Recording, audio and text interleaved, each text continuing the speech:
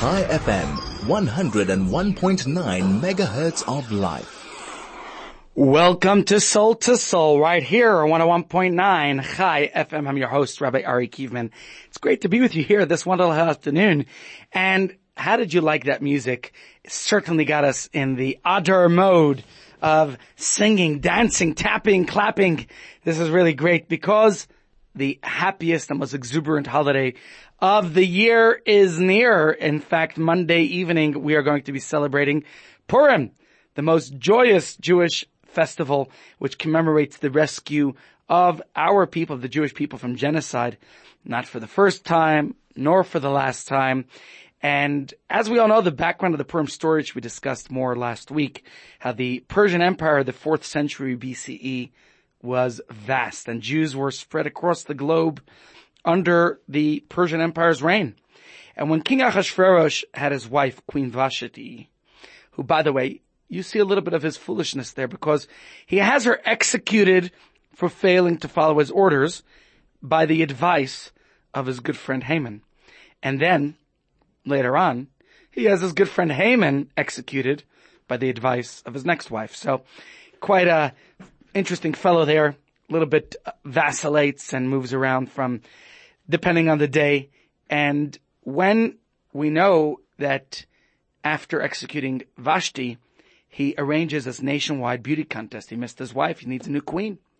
And of all the maidens that Shushan had, a Jewish girl named Esther won and became the new queen.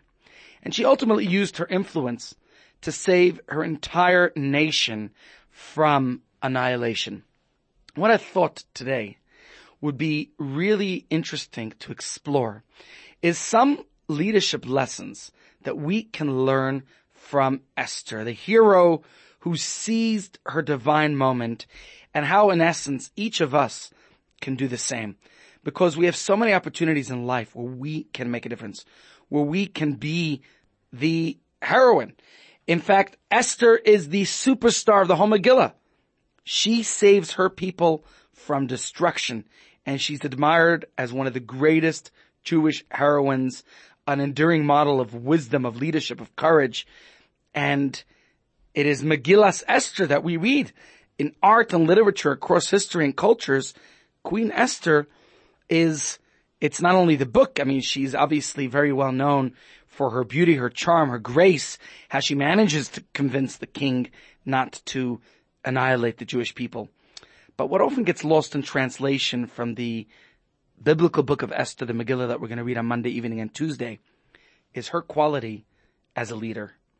Her perceptive intelligence, her astute insight into human behavior, and her unusual combination of pragmatism and idealism that all combined to make her one of the greatest leaders who we have in Jewish history. And while there are many men who are known for their important roles they played, in fact, Mordechai, he occupied a very key role in the Purim story. It is Esther, and so many times throughout history, and that's why we read the book Megillat Esther. It's describing what she did. And if we can take a look at what perhaps oftentimes is an overlooked detail in the Purim story, hopefully we could gain a new and a greater appreciation of this hero, of Esther, and what she did, and how she made the difference in everything in the story. So let's take a moment. Let's actually analyze the story a little bit. Why it's called Megillas Esther. If Mordechai was, so to say, the leader then. We know that when tragedy struck, he carefully analyzed all the developments, and he realized that it was none but Esther who is the person who was in the right position by divine providence to be the one to save the Jews. And he knew that he had two tasks. First, to inform Esther of the events that transpired, which we're going to read in the Megillah, how Mordechai sends the message to Esther to let her know about what is going on. And secondly, to make Esther realize that she, and it's she alone, only her, who had that God-given opportunity to save her people. But once he succeeded in doing this, suddenly the roles reversed. And at that point, Esther began a campaign of such inspired political brilliance that it would make quite a complex spy novel or movie. Let's analyze the story from behind the scenes. The multi-layered history of Esther's heroic effort to save her people from extermination. Now, a short time after Esther's drafted into the Persian king's beauty contest, she won, she's married to the king, Haman, who was the powerful prime minister and very hateful anti-Semite of the Jews. He concocts a plan, a plot, a conspiracy to wipe out, to exterminate all the Jewish people of Persia. And at once, in one day. And ironically, I mean, if we look at the whole story, the very beginning, the first chapter in the Megillah, we see where is this all coming from. In the first chapter, we're reading all about King Ahasuerus having this fabulous feast, showing off his wealth, hosting this big party in Shushan, the capital of the Persian Empire. I mean, if you think just about the party itself, it lasted half a year. And, I mean, partying that long, it's unbelievable. And of course, why was he celebrating? What was this big party about? What was the king trying to achieve with this big party that he threw? What's behind it? Now, in the second chapter of the Megillah is where we discover the evil plot, the conspiracy that actually, there was another conspiracy before we get to Haman's conspiracy. There was a conspiracy, and I want to mention it now, although I was originally going to mention it later. The conspiracy that was brewing in the shadows of the king's courts is important for us to note and maybe get back to just now. Two high-ranking officers, Bigsan and Seresh, were plotting to assassinate the king. And who saved the day? Who was the one who got the message through and was able to foil their plot? None other than Mordechai. Mordechai saved the king by alerting him of this assassination attempt. Now, why were Bigsan and Seresh and whoever else was part of their party, their team, why were they plotting to kill the monarch? What's their motivation? What is behind this all? And then, of course, is where we read about how they were sorted out and Haman is promoted by the king to become the prime minister. So the key to understanding all these strange and seemingly unconnected episodes and incidents, and then when we get to chapter 4 and read about Esther's strategy, I think that lies in understanding the persona. Who was this king? Who was Ahasuerus? What was his personality? What was he about? And if we understand who he was, then I think it all makes more sense and it all comes together. So here's a part that people don't realize about who was this Ahasuerus. Actually, Ahasuerus himself was quite a paranoid fellow. And he was fearful of a rebellion.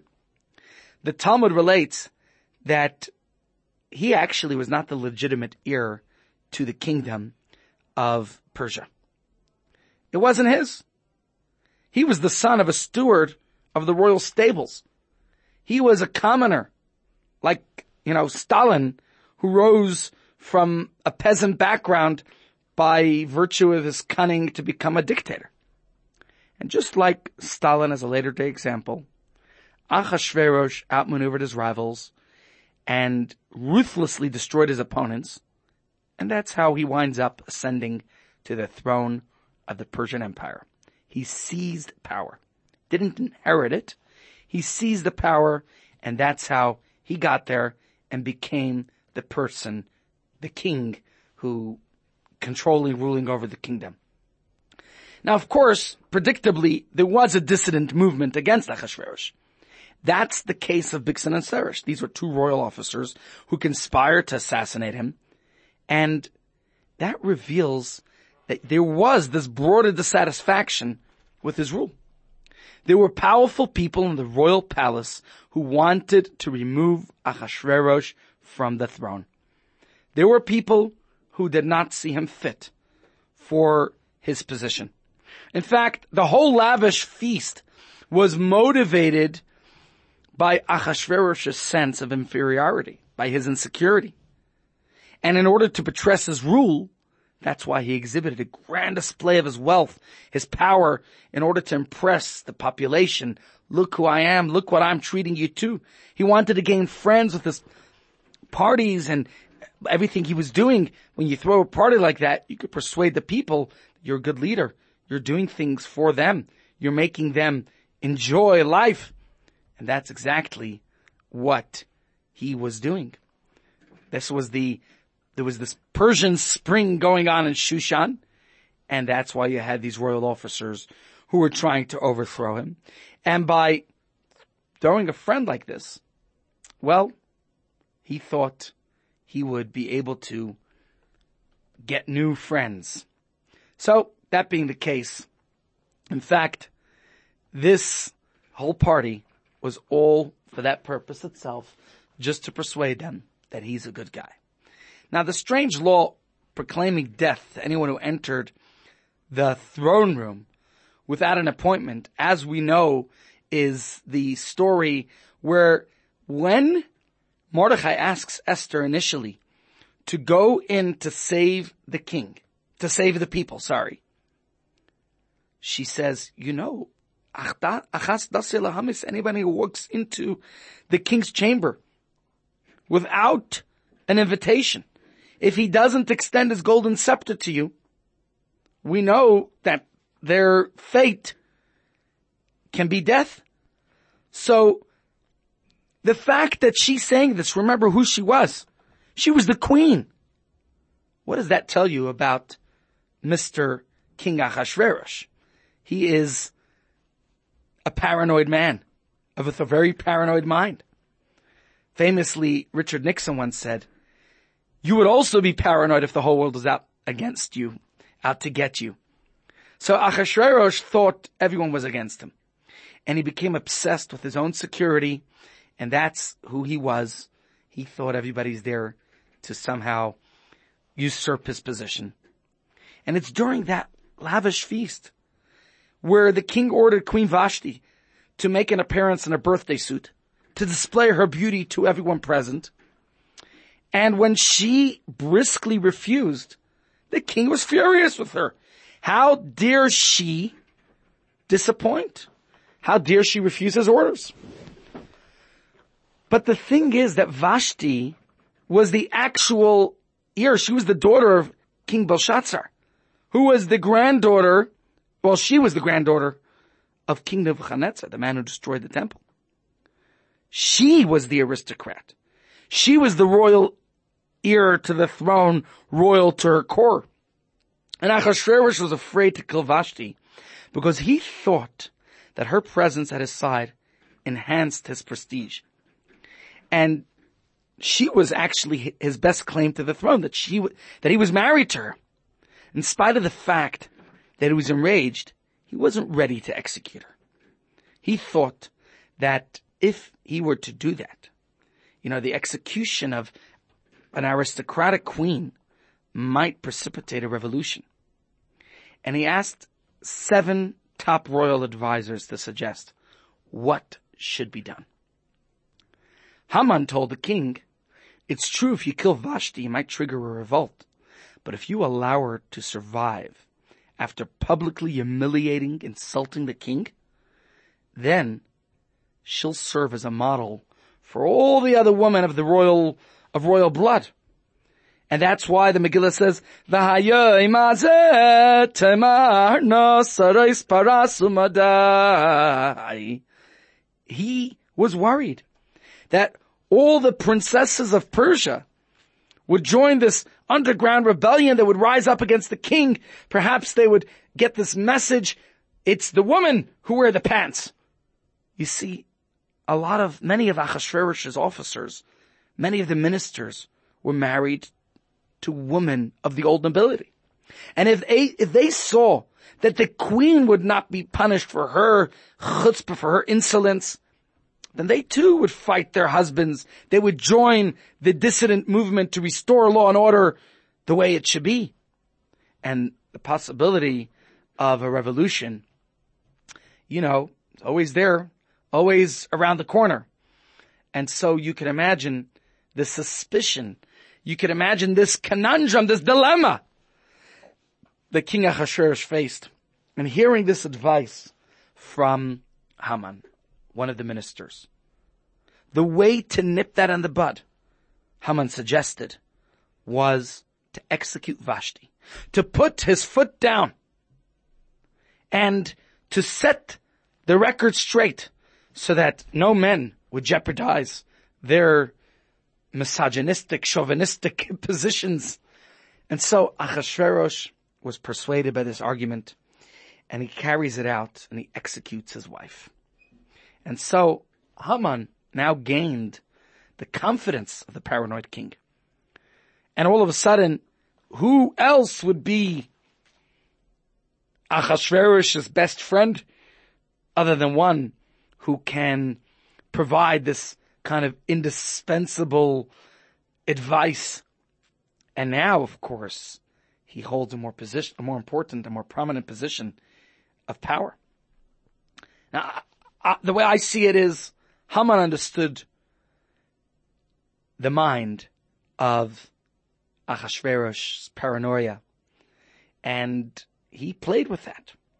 And now we can understand why, when after the removal, the assassination, whatever you want to call it, the execution of Vashti, why there was an assassination attempt by Bigsan and Seresh. Just follow the story. And Haman is promoted to position of prime minister. That's what the Megillah says. Achar advarim ha'eleh gidal ha'melech Achashverosh es Haman. Haman is promoted. The king was frightened. In his fear and paranoia, he turned to the very person who had proven his loyalty, to Haman, who placed his faith in him. And now Ahasuerus becomes, cements this bond, this relationship between them. Which, of course, is why Haman becomes such a dangerous threat. Now, this danger expressed itself when later, while in public, Mordechai refused to bow to this egomaniac, to Haman. Haman was power hungry and expected everyone to prostrate to him. So Haman was infuriated when Mordechai refused to do so. And that's why his revenge was not only against Mordechai himself, but against all the Jews in the empire, even though so many of them did worship him. Haman played on the king's paranoia.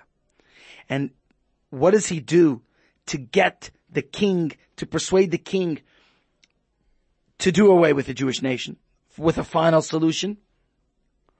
He casts aspersions, suspicion on the loyalty of the entire Jewish nation. He told the king, Yeshna am echad mefuzar mefora ben ha'amim. There's this one nation, the Jews, who are dispersed in the kingdom. V'dasehem shanes mikala. They have different laws than the rest of the people. They don't eat. They don't eat the food. They don't observe the same holidays. They don't marry the same woman. They don't obey the king's laws. V'lamelech ein shavel anicham. And therefore, it is not in the king's interest to keep them, to tolerate them. All of this was especially threatening to a king who's fretting about staying in power, who himself is paranoid about his own position, if he is informed that there's this fifth column, that there's a nation, there's a people that are different, it's a persuasive argument. Haman's depiction of the Jews, of course it's a lie, but although it's true that we're different than other people, but who says different isn't any indication of disloyalty? What's wrong with different? Each one of us, in fact, has created an original. Each one of us is distinct and different from each other. Every human being and every nation and people is different. Just look at this wonderful, beautiful rainbow nation that we all live in. What does the rainbow nation indicate? It's one of many colors. We're all uniquely, distinctly different from one another. Yet we realize that all the beautiful colors in the rainbow are all a reflection of the same one light. We're all created in the divine image. Yet Haman convinces the king with his lies, and Haman's words influence and persuade the king. So when this evil, paranoid ruler is given an opportunity to assign blame on a group, then all human and moral, restraint is abandoned. He was only one explosive urge to destroy. That's it. And this is Haman's plot, and it's working, and he has the king convinced that it's worthwhile to eliminate this nation. Let's see where Esther kicks in and the lessons we could all learn from that. We'll be right back. Chai FM, your station of choice since 2008. And welcome back now to Soul, right here on 101.9 Chai FM. We've been talking about the plot of Haman and the paranoid king. You see, Esther, who was married to Ahasuerus, she understood the king's mindset. And she intuited how Haman manipulated the king. She understood that no plea to the king would actually produce results when you're dealing with a paranoid man. Now, Esther did not agree to Mordechai's plan of immediate action because she knew that once Haman succeeded in arousing the king's fear of a Jewish revolt, no rational argument could actually dissuade him from destroying his imaginary enemies. A direct appeal would only make him more hostile and suspicious. So, in astutely assessing the situation, Esther came up with an ingenious psychological strategy. She understood that the only way to save her people, the Jewish nation, would first require shattering the king's faith in his prime minister, in his second-in-command man, breaking their friendship. So when the king offered Esther anything she wanted, she responded by inviting Haman and the king to the second private banquet with her. What was the result? We know the story that Queen Esther invites the king first one event, just him and Haman, and that very night, again, to another event. Let's take a look at what happens. Let's remember the story of what happens next. That night, says the Megillah,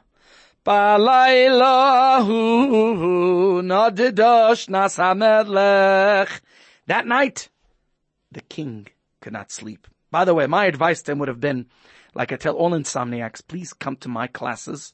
I assure you, you'll fall asleep in minutes if you attend my shiurim. That's the only reason I try to convince everybody to come, so that you can get a nice, good, pleasant, and comfortable schlaf. So, here's your opportunity. I'm giving classes every day at Chabad House every morning. If you didn't sleep well at night, just come to the shiur. You'll fall right asleep, I assure you. And King Ahasuerus didn't come to my class. He couldn't sleep. So, what happens? Before we discuss what happens, actually, I want to ask you, why couldn't King Achashverosh fall asleep that night. And the Talmud actually provides some analysis of the king's insomnia. You see, Achashverosh was disturbed by this party that Esther invited him to. It's quite strange. If Esther wanted to have a party with the king, why is Haman invited too? They attended a party that night. The king offered her anything she wants. She says, I would like the king and Haman to come to another party tomorrow night. So what's going on here? And the king is tossing and turning in bed and wondering, perhaps something's going on between his wife, Esther, and the prime minister, Haman. Maybe the two of them are plotting to kill him. In fact, provoking this kind of paranoid worrying is exactly what Esther intended. This reminds me of a story. In the early 1970s, the leader of the Soviet Union then was Brezhnev. And he announced to the Politburo that he's making a state visit to Poland. And that in honor of the trip, he wants to bring the Polish people a momentous gift. So it's decided that Brezhnev should bring a large painting they wanted to call it Lenin in Poland. After all, what could be more meaningful an expression of Soviet-Polish solidarity than a portrait of Lenin, the patriarch of Soviet communism, visiting Poland? Unfortunately, Lenin actually never visited Poland. But that wasn't a problem for the communists. You could always concoct, as we know, the way the communist mind worked.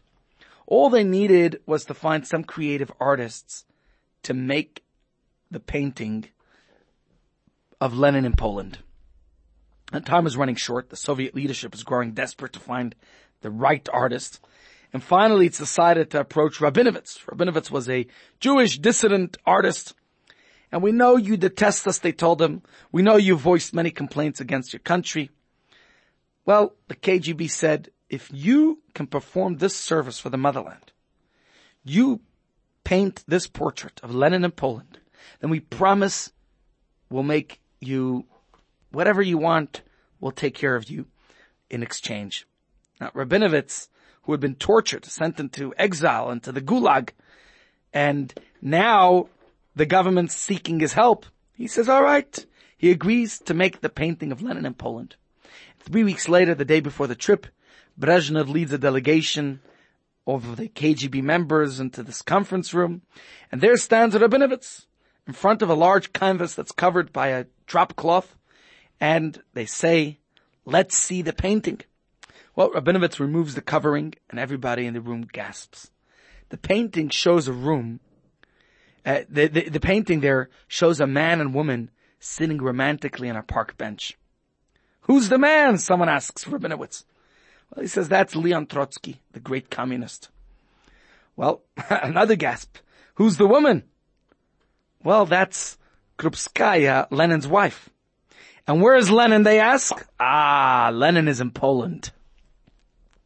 That's the psychological portrait that Esther is creating in the king's mind.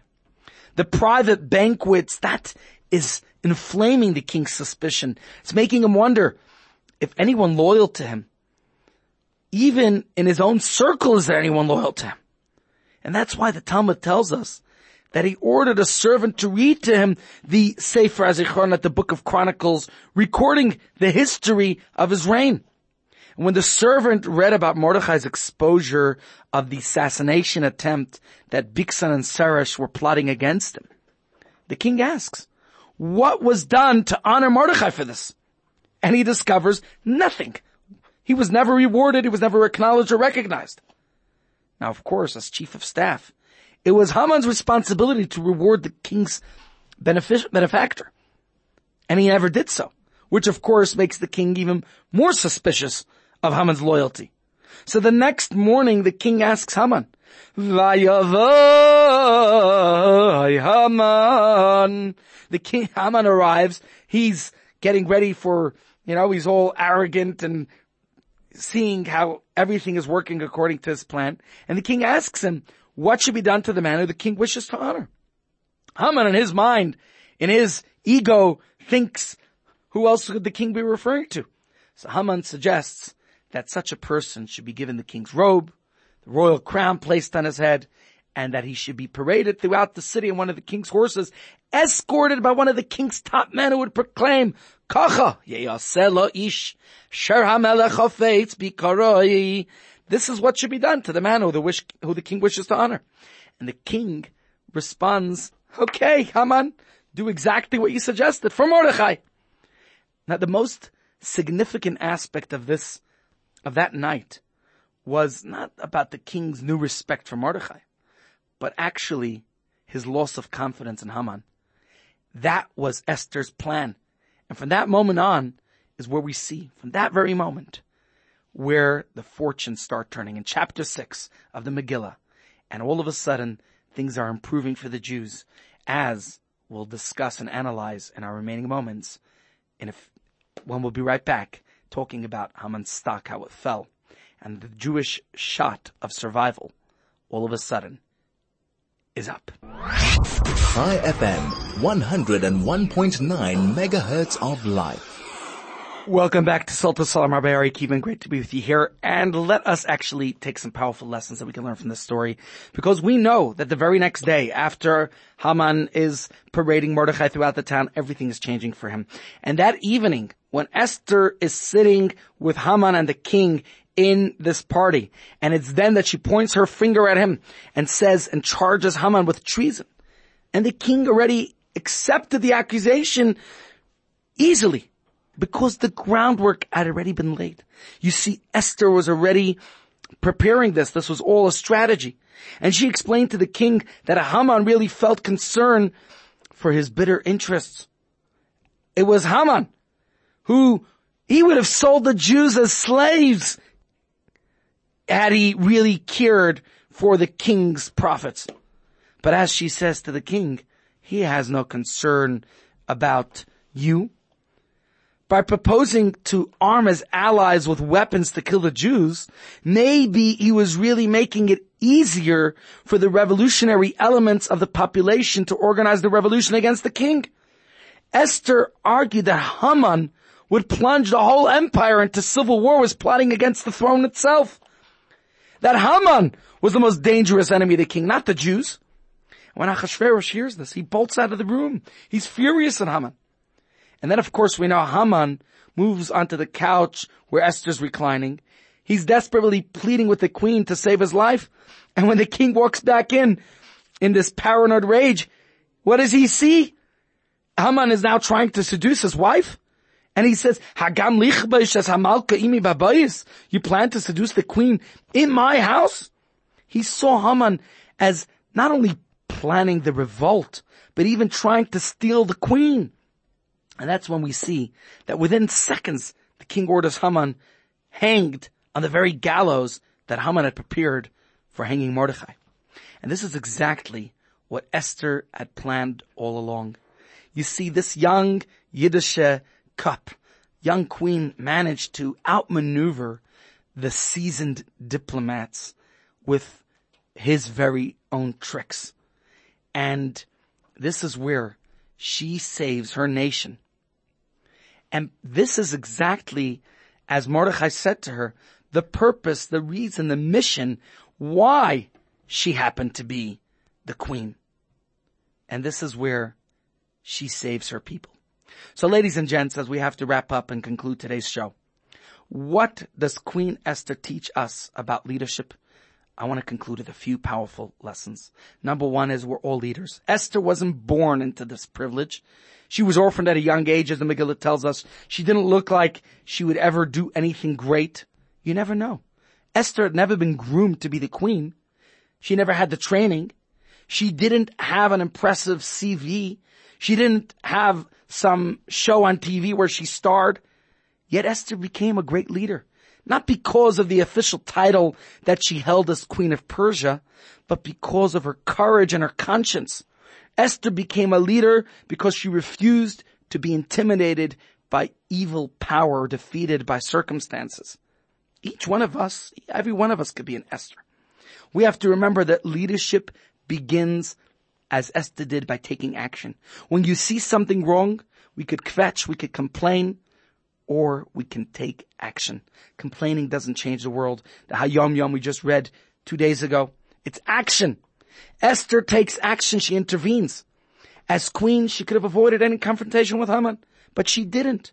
It was her action, not complaining, that made the difference. And each of us too, whatever action we take, we could change the world for the better. It's not just a position. It's a mindset. Esther's life shows that we can defeat tragedy by our ability to see our life not as a sequence of misfortunes, of tragedies, of whatever circumstances we're in, but seeing the divine purpose of everything. Why did God put me here in my position? Just like Esther, we could change the way we feel by changing the way we think. And the best way of doing that is to ask, whatever situation might be, what does this bad situation enable me to do that I could not have done otherwise? And that could be life transforming. It enables us to see possibility where others see problems. Again, you have to be practical, but also idealistic. Esther had a very pragmatic response in the way she dealt with it, but she didn't lose her idealism. She didn't lose her faith. She says to Mordechai, fast 3 days, and me and my people will do the same. She didn't lose her faith. Esther's leadership is an example of that synthesis of being practical and ideal. She developed a course of action, but first she fasted and prayed for success. She inspired others by her example to do the same. And we too can do exactly that. And our final lesson, Esther could have chosen to remain on the safe side, on the sidelines, and the injustice would have continued. But she didn't. She took action. We all have opportunities to contribute in some way, shape, or form to make a difference. And when that opportunity arises for us, let's be bold and courageous. Let's have faith, let's pray, but let's step into the unknown. Let's do what we have to. Let's make the difference. Each and every single one of us can make a difference. So my dear friends, remember to aspire to inspire. Don't retire before you expire. Let us carpe diem, seize every moment we have, and make the difference that we all can make. Have a great Shabbos and a happy Purim.